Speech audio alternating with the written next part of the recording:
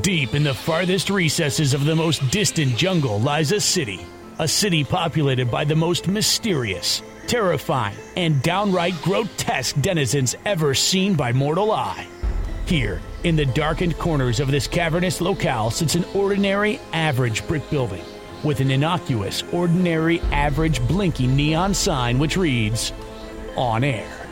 It is here where each week Seth Breedlove and Mark Matsky convene to discuss the greatest mysteries the world has ever known. Now, zip up your leather pants, slap on the clown paint, and don't forget to eat something light as we begin our journey through Monsteropolis.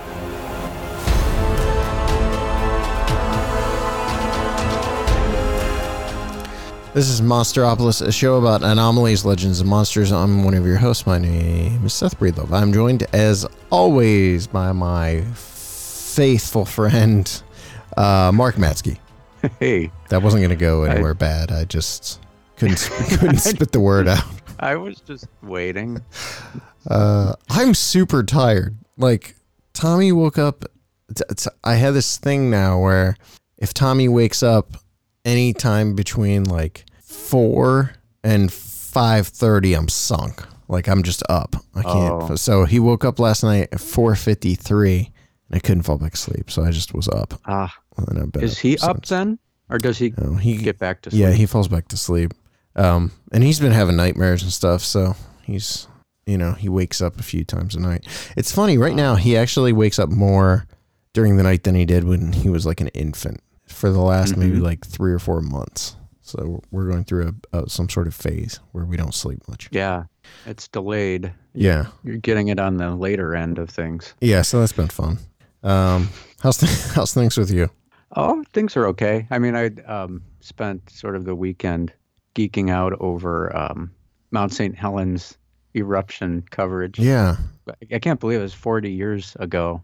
And I was like 7 years old when that happened. So I remember that had a big impact on my worldview. Like, gigantic disasters can happen at home. Yeah. It just imprinted on me, I guess. I'm sitting here grinning at you, and it wasn't because of the disaster. It's just because I was like getting into bed the other night, and I saw something you had posted about it. And I was like, man... I sometimes throw these things at my wife to see if she'll catch them, and I'm like lay down and I'm like, man, it's hard to believe that was 40 years ago. I still remember when all that happened, and it took her a minute. Like, she didn't catch it immediately. So to her, it seemed like I'm 80 or something. But yeah, I don't remember it, but I remember you talking about it when we were there. Which a lot of the images, what I've been trying to figure out when I see the most of the like images and the video that is out there is like where we would have been in conjunction with where the photos I'm seeing are. You can't really tell. Like, I have no idea, but it was interesting. If it would have blown up the way it did when we were there, we could have potentially survived because it blew up to the north and the west. Okay. And we were on the southeast side of the mountain. So then what? Okay. See, then I'm totally wrong then. Cause I was thinking where we would have been is like where maybe everything came because of the fact that there's that river of. Oh, there was a lava flow coming in that direction. Okay. But like the blast and the shockwave, and you see all the photos of the trees knocked down like sticks, that was to the north. So I mean, we still could have been melted, but yeah, we wouldn't have been incinerated. How close would you be to be melted if we were? How close? I mean, would you have to like fall in it, or could you? Is it hot enough? I think river of lava, and my thinking is we would die being within like 50 yards of that. Scientifically. Yes. Yeah, no doubt. Yeah, all boiling right. Mud, river flow. Yeah. All right. It'd be over. All right. This is fun. This is. I love it. I can't get enough.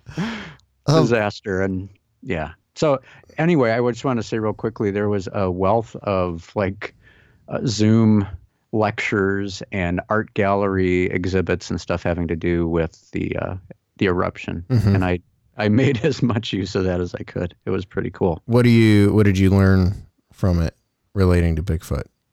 Well, pretty much wiped out the entire population, Oh, man. unfortunately. No. And the helicopters came and spirited them away. So I'm you know, glad.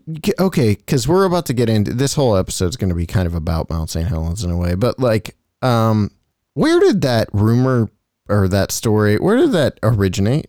The like bodies taken. Where did that come from? that's a great question. I really don't have a sense of where that traces from or how far back it goes. I would imagine it would go back pretty close to the eruption itself, because that area was historically known as a Bigfoot hotspot. Hmm. I always think of that in terms of Tom Powell and the locals, but I went back and checked, and he's not talking about Mount St. Helens in that appendix. I sometimes confuse that in my own mind, but that was talking about a wildfire somewhere else. So I would imagine that goes back to the early 80s, probably, the helicopter stories. It's just, I think that particular little Bigfoot anecdote, and for those that don't know, the story that goes around is that people witnessed the military, I believe by helicopter, Correct. removing bodies from around Mount St. Helens, Bigfoot bodies from around Mount St. Helens following the eruption. But I think that the story is such a good example of how Bigfoot lore, especially, comes to be, because like I don't know who you trace that back to, those stories, like who originated those stories, and I don't think there's any way to corroborate those stories. I think it's one of those things where they've been repeated so many times that people just accept it. Like that's a thing. Someone said this at one point that was actually there, but it probably, in all actuality, those stories probably originated from like a friend of a friend who claimed that they knew someone who. Yeah, exactly. Something like that. And I think, to me, the most sensible explanation is that there was body recovery going on, most likely, but not Bigfoot. Mm-hmm. You know, they were locating corpses and getting them out of there, and someone conflated that into, they were taking a Bigfoot body out, when in fact it was just a logger or a hiker. How did people die? Because they knew this thing was going to blow for weeks, right? Mm-hmm. How did people die? Well, I think what happened in many cases was there were thrill seekers, I guess, for lack of a better term, that, you know, for weeks people were getting in place, trying to get as close to the mountain as they could. There's one guy in particular, I forget his name, but in one of the books it traces the number of times that he made it a sport to sneak in past the red zone and go up on the mountain just to see if he could do it, you know, for the thrill of it. Yeah.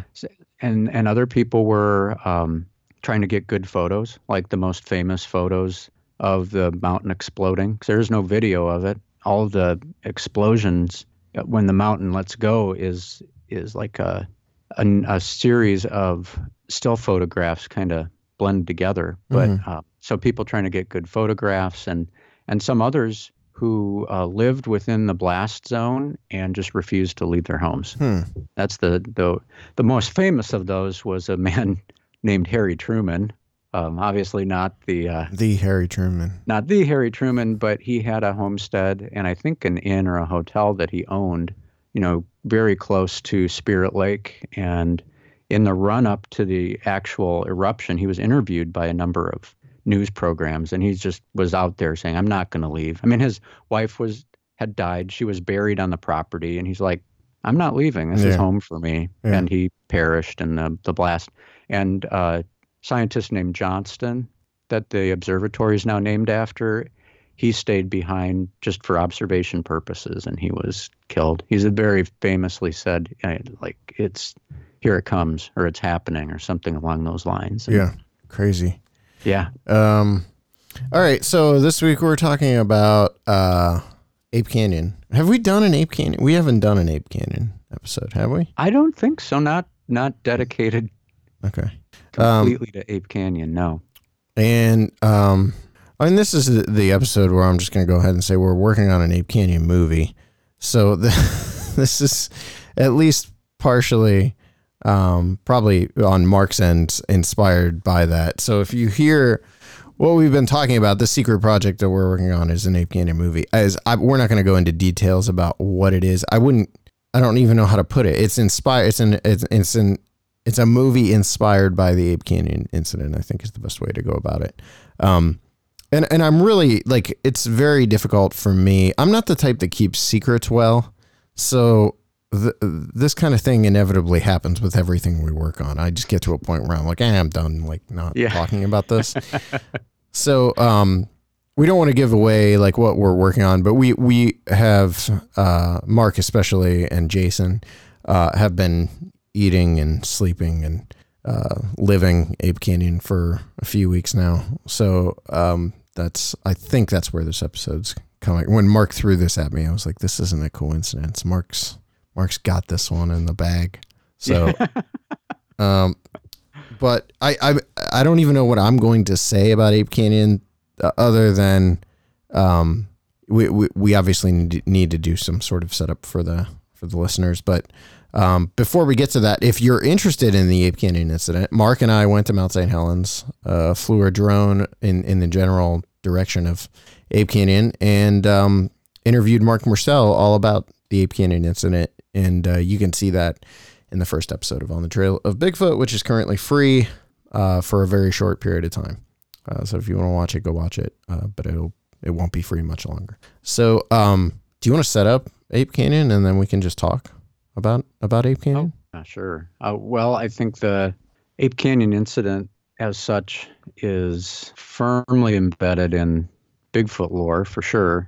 And what's so exciting about it is the fact that even at this present time, there's more information coming out about the reality of the experience, and the not only in the eyewitness accounts that are left behind, which are quite detailed, and we'll get into quite a bit of Fred Beck's statement today, but there's independent information that's there in the public record that people like Mark Mursell specifically have been able to uncover, that says, at the very least, what we can say is that there were prospectors in the Mount St. Helens and Lewis River area up there going after gold, and had a cabin where they said they did, and that's all historically verifiable. So I think that's partially what makes Ape Canyon so tantalizing and interesting, is that we can be very certain that Fred Beck and his friend Hank and a number of others were involved in this pursuit and trying to find gold, like so many other people were doing in the 1800s and into the early 20th century. So I'm looking, this has vexed me for a while, and I've talked frequently about a documentary that has an interview with Fred Beck or Albert Ostman. I think it's Bigfoot, Man or Beast. I'm looking at it right now, and it looks very familiar to me. But this at the same time is also the one where they weirdly reuse all the footage from that documentary you and I look like. That documentary you and I like. Now that I'm looking at it, I don't know if this is it. I don't think it is. Dang it. It's either Bigfoot, Man or Beast, or Bigfoot, Man Beast, or Man Beast. Well, there's Ostman. So Bigfoot, Man or Beast has there he is, Fred Beck. Okay. So if you want to watch, I'm going to send you, Mark, the link to this. Okay. Because I don't know if you've watched this one or not, but it is. I don't know. Man or Beast has interviews with Ostman and Beck. Oh, that's cool. So I'll send it to you right now. But we should do an episode about that documentary at some point, honestly, because I think it's really important. It's also got Ruby Creek relatives, I think, like people that were relatives of people from Ruby Creek and stuff like that. So it's really like, to me, it's a historical document, like as much as it is a cheesy Bigfoot documentary. And then it does, like, the end is that movie that you and I like with Robert W. Morgan. Oh yeah. They just like intercut a lot of the footage from that into the end of it, and it becomes that movie. Wow. Which again, there's a Mount St. Helens connection for you, because that was around that whole area. So yeah, the Ape Canyon incident was one of my favorite stories coming into the Bigfoot world. And it was probably one of the biggest thrills of going out to the Pacific Northwest. Honestly, like going out there was one of the biggest thrills of my time as a filmmaker, if not my time as a human being. Getting to go out there and see the area around Mount St. Helens and kind of get a lay of the land. Where do you want to go? Where do you want to talk about with this? Well, what I'd like to talk about is sort of setting the record straight from Beck's standpoint, because there's some assumptions and reports of Ape Canyon. You know, if you were to ask somebody with a general knowledge of Ape Canyon and what happened there, you know, you get a general story, but Beck's account is pretty detailed, and it's from a book, or it's more like a booklet. It's not a full-length book by any stretch of the imagination, but it's a booklet called "I Fought the Ape Men of Mount St. Helens, Washington," and it's essentially Fred Beck relaying his memories to his son Ronald in September of 1967. So there's about 5 or 6 short chapters that set it all out for the reader, and I just find it interesting. Like, I'll just cut right to probably the biggest, myth-busting moment, if you will, of the whole thing, and that is that, as Beck tells it, it wasn't the killing of a Bigfoot that precipitated the Ape Canyon incident. It was shooting at a Bigfoot that got away. And then, so, you know, they're out there, he and Hank are, you know, doing what they do, looking for gold. They find footprints and so forth. And they look up and they see a Bigfoot creature in the wood line. Hank takes a couple shots at it, and so does Beck, but they evidently don't hit it because they watch it run away.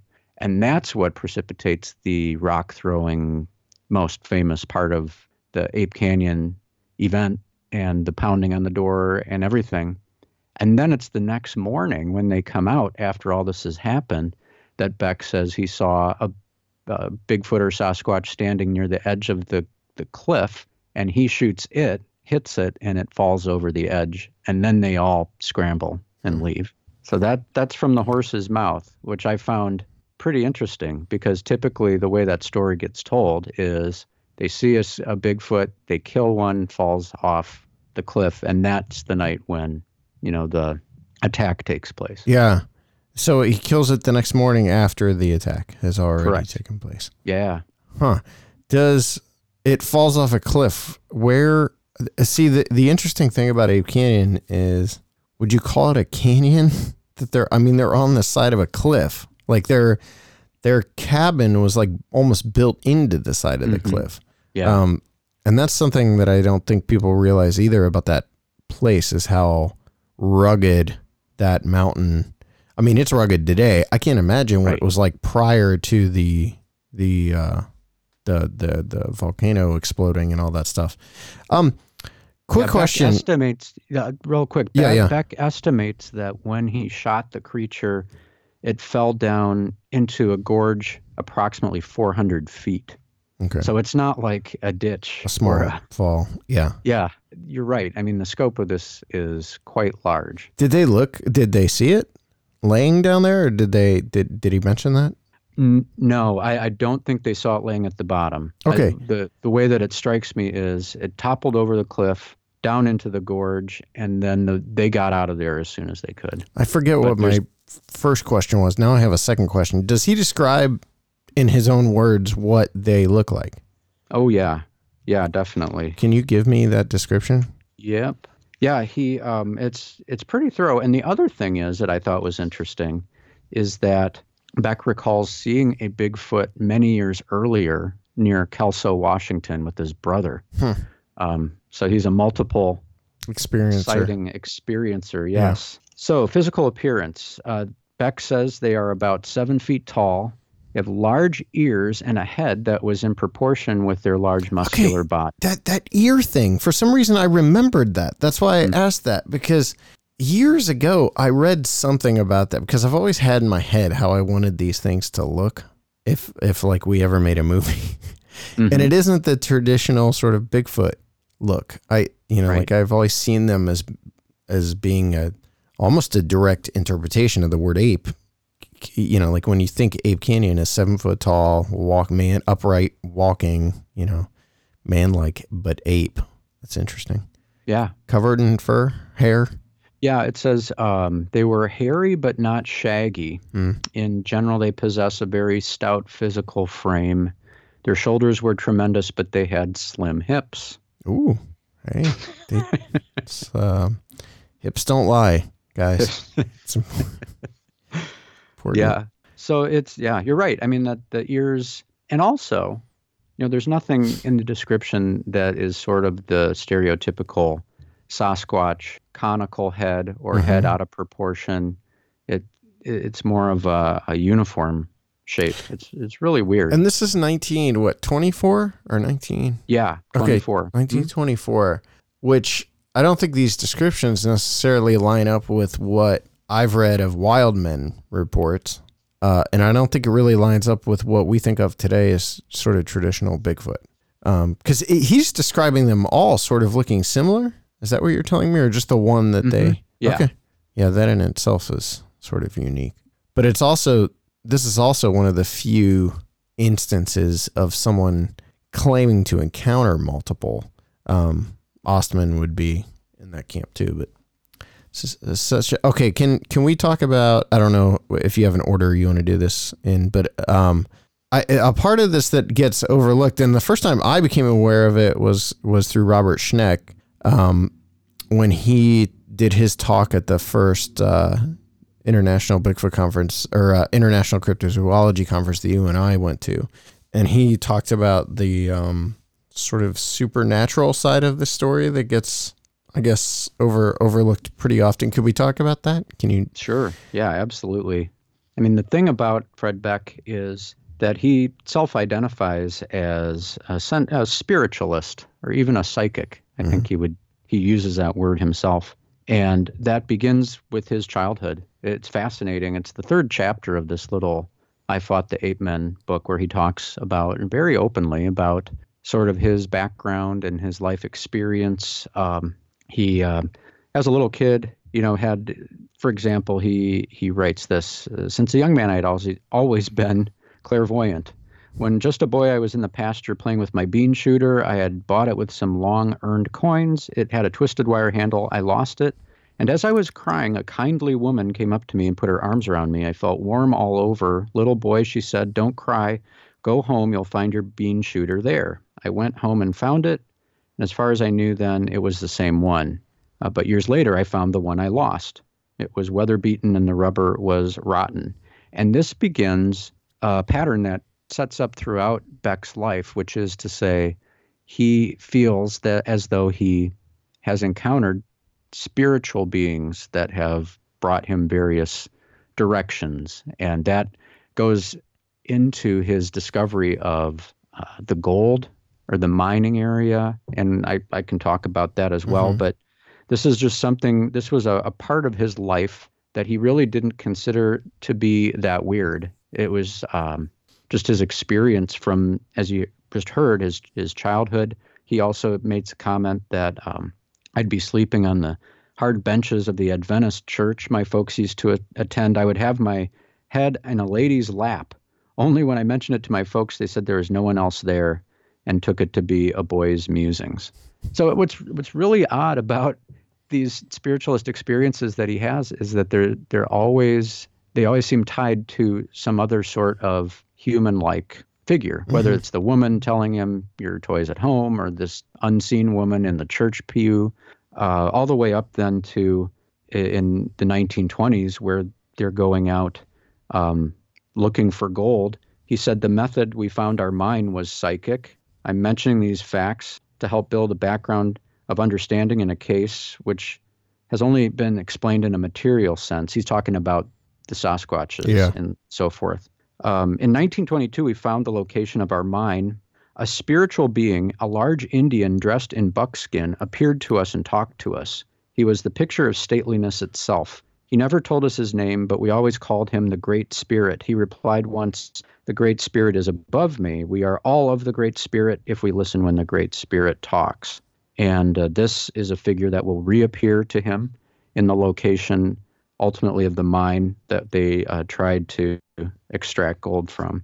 But there was another incident here as well. Another spiritual being appeared to us, more in the role of a comforting friend, and we learned her name. One of our parties suggested that we name our mine after her, and so the mining claim we later filed bore her last name. The big Indian being told us there would be a white arrow going before us. Another man who was not present during the attack in 24 could see the arrow easily and clearly at all times, and I could see it nearly as well. And to make a long story short, they follow this arrow that some of them can see and some can't. And finally, it literally points to the place where the gold is allegedly going to be found. This is how it goes. When we saw the arrow soar up high, change direction, swoop down, it hovered near the top of the north cliff of Ape Canyon. That was the site where we later blasted out the shaft. We got a little closer. We all saw the image of a large door open, and the big Indian appeared in front of it. He spoke, "Because you have cursed the spirit leading you, you will be shown where there is gold, but it is not given to you." And I mean, whatever you think about that, those words turned out to be true because they left without. Was there anything going on when or around the time of the attack? I thought I remembered something about like table turning or something happening in the shack. Is that a thing? Is that an element of this? No? I'm not sure. Were they contacting the Bigfoots through a Ouija board? I don't recall that at all. You looked up to see if I was being serious or not. I was. Like, really? Beck doesn't go that far in this. Now, by the time that this is written, he's an pretty old man. Mm-hmm. You consider it was 67. So, but that seems to be something that he would have himself mentioned. But certainly. I mean, to fast forward to some of his conclusions, he is essentially taking the viewpoint that whatever was marauding their cabin was sometimes physical and sometimes not. I mean, he interpreted these to be some type of spiritual beings manifesting themselves for a short time as physical, but then not. And rather than that being sort of just an arbitrary, bizarre conclusion, it falls in line with his worldview. Yeah. I mean, it's not unusual based on everything else that he claimed to experience. Joshua Cutchin and Timothy Renner put out a new book. We need to talk about it on the show. Oh, I can't remember okay. where the footprints end, or where the I think that's what it's called. So it's paranormal Bigfoot. Okay. Reports. I'm interested in reading it. There's a lot to this story that gets left out. Does he talk about anything happening later in life? Like any experiences later? Yes, he does. Okay. And it's pretty fascinating to me. Okay. Does it involve him pointing a gun or I swear there's like a gun involved or something with this, with some later experience. I don't know where I'm recalling these things from, but like some of it I've been right on. So, okay. So I swear that somewhere there's something about him claiming that later in life he like shot at one or something. What does he talk about in that book? In the immediate wake of the experience, he talks about a interaction that he had with a number of Yakima Native Americans. I might have made a reference to this at some point in talking about script stuff a long time ago, but I like this so much. He says, after the 1924 incident, I visited a dentist to have a tooth pulled. It was a little town in eastern Washington. As I was coming out of the office, a man came up to me and asked, "Are you the man who I read about in the papers who was attacked by 8 men?" I told him I was. "Could you come with me?" he asked. "There's someone who would like to talk with you." He took me to a tavern where he introduced me to 10 or 12 Yakima Indians.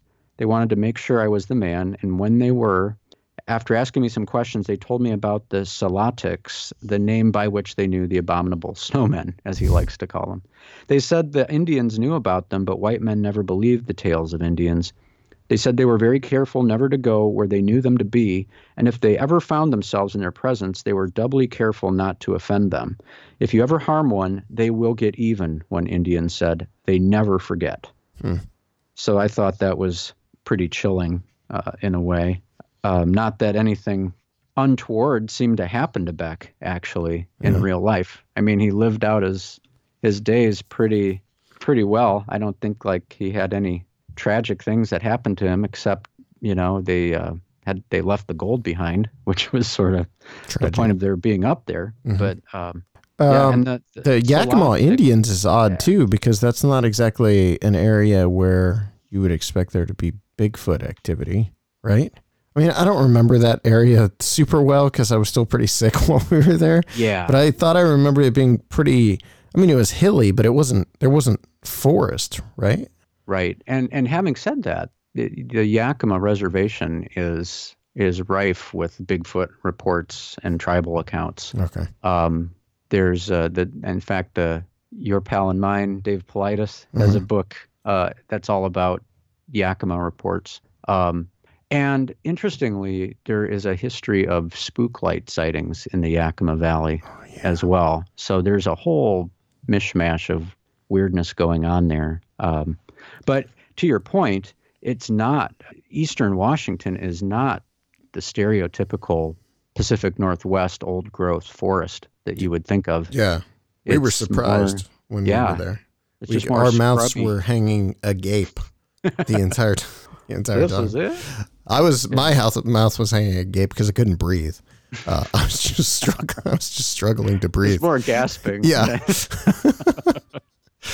Oh my heavens. I genuinely apologize for a lack of energy on the show. I am legitimately barely awake today. So, but yeah, Ape Canyon is a great story, and it's rife for some sort of massive undertaking. If you are unaware of or haven't really followed the work of Mark Mersell, I would highly recommend doing so. Has Mark written a book? I know he's got. He has. Okay. And I think you have to get it directly from him. Okay. So you have to find him on Facebook and befriend him. And yes. Then buy a book from him, but I don't think it's available in any other outlet. Mm-hmm. And Mark's a great guy and a wealth of knowledge about the subject, which is why I put him in our episode of On the Trail of Bigfoot that was all about this. Do you want to sum up the Ape Canyon stuff? Yeah, sure. And the one word on the Salotic, when that reference is made, this is Beck again. So he says, according to Indian legend, the quote-unquote apes were the ferocious Salotic Indians, a band of renegades much like giant apes in appearance, who lived like wild animals in the secluded caves of the Cascades. The first recorded encounter of the apes with white men was 1924, and it just continues on. So that adds a little bit of confusion, I think, to the mix in that, when later on the Yakima Indians are referring to the Salotics, it's there's some gray area about, are they talking about a creature? Are they talking about what we think of as a cryptid? Are they thinking in terms of, a tribe that went feral or something, which is just,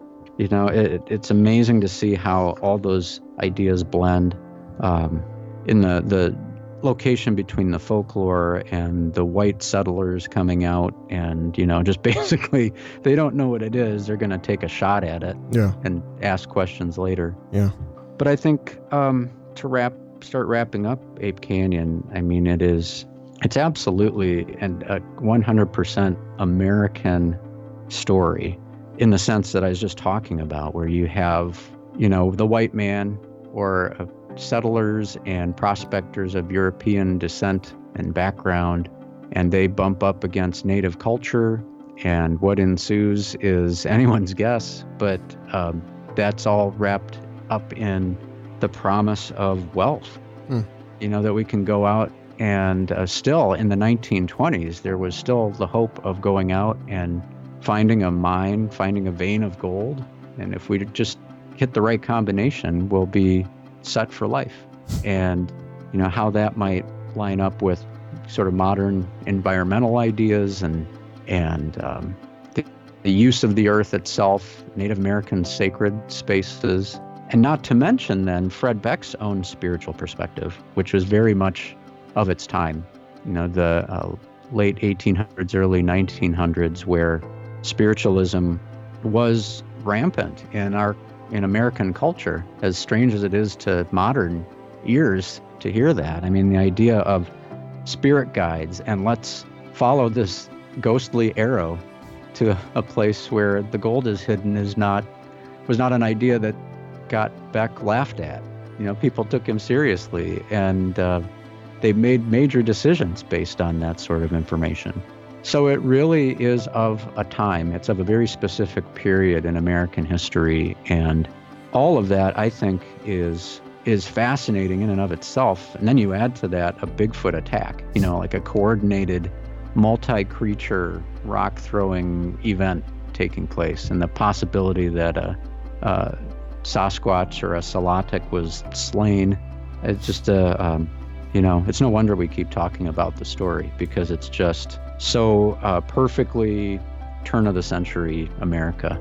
It almost sounds like you've done a lot of thinking about this story and tried to sum up some of the things that are most important about it, some of the themes it's dealing with.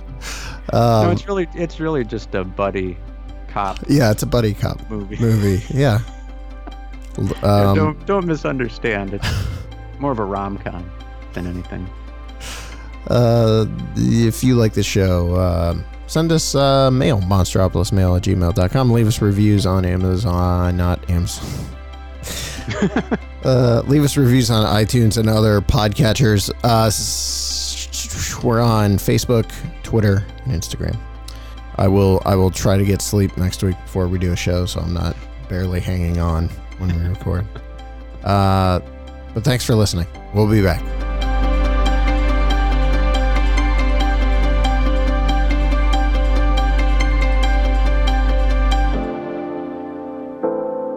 Monsteropolis is proudly presented on Wadsworth Community Radio 97.1 FM or streaming live at wadsworthcommunityradio.com. It is proudly underwritten by Thurber's Jewelers on the Square in downtown Wadsworth.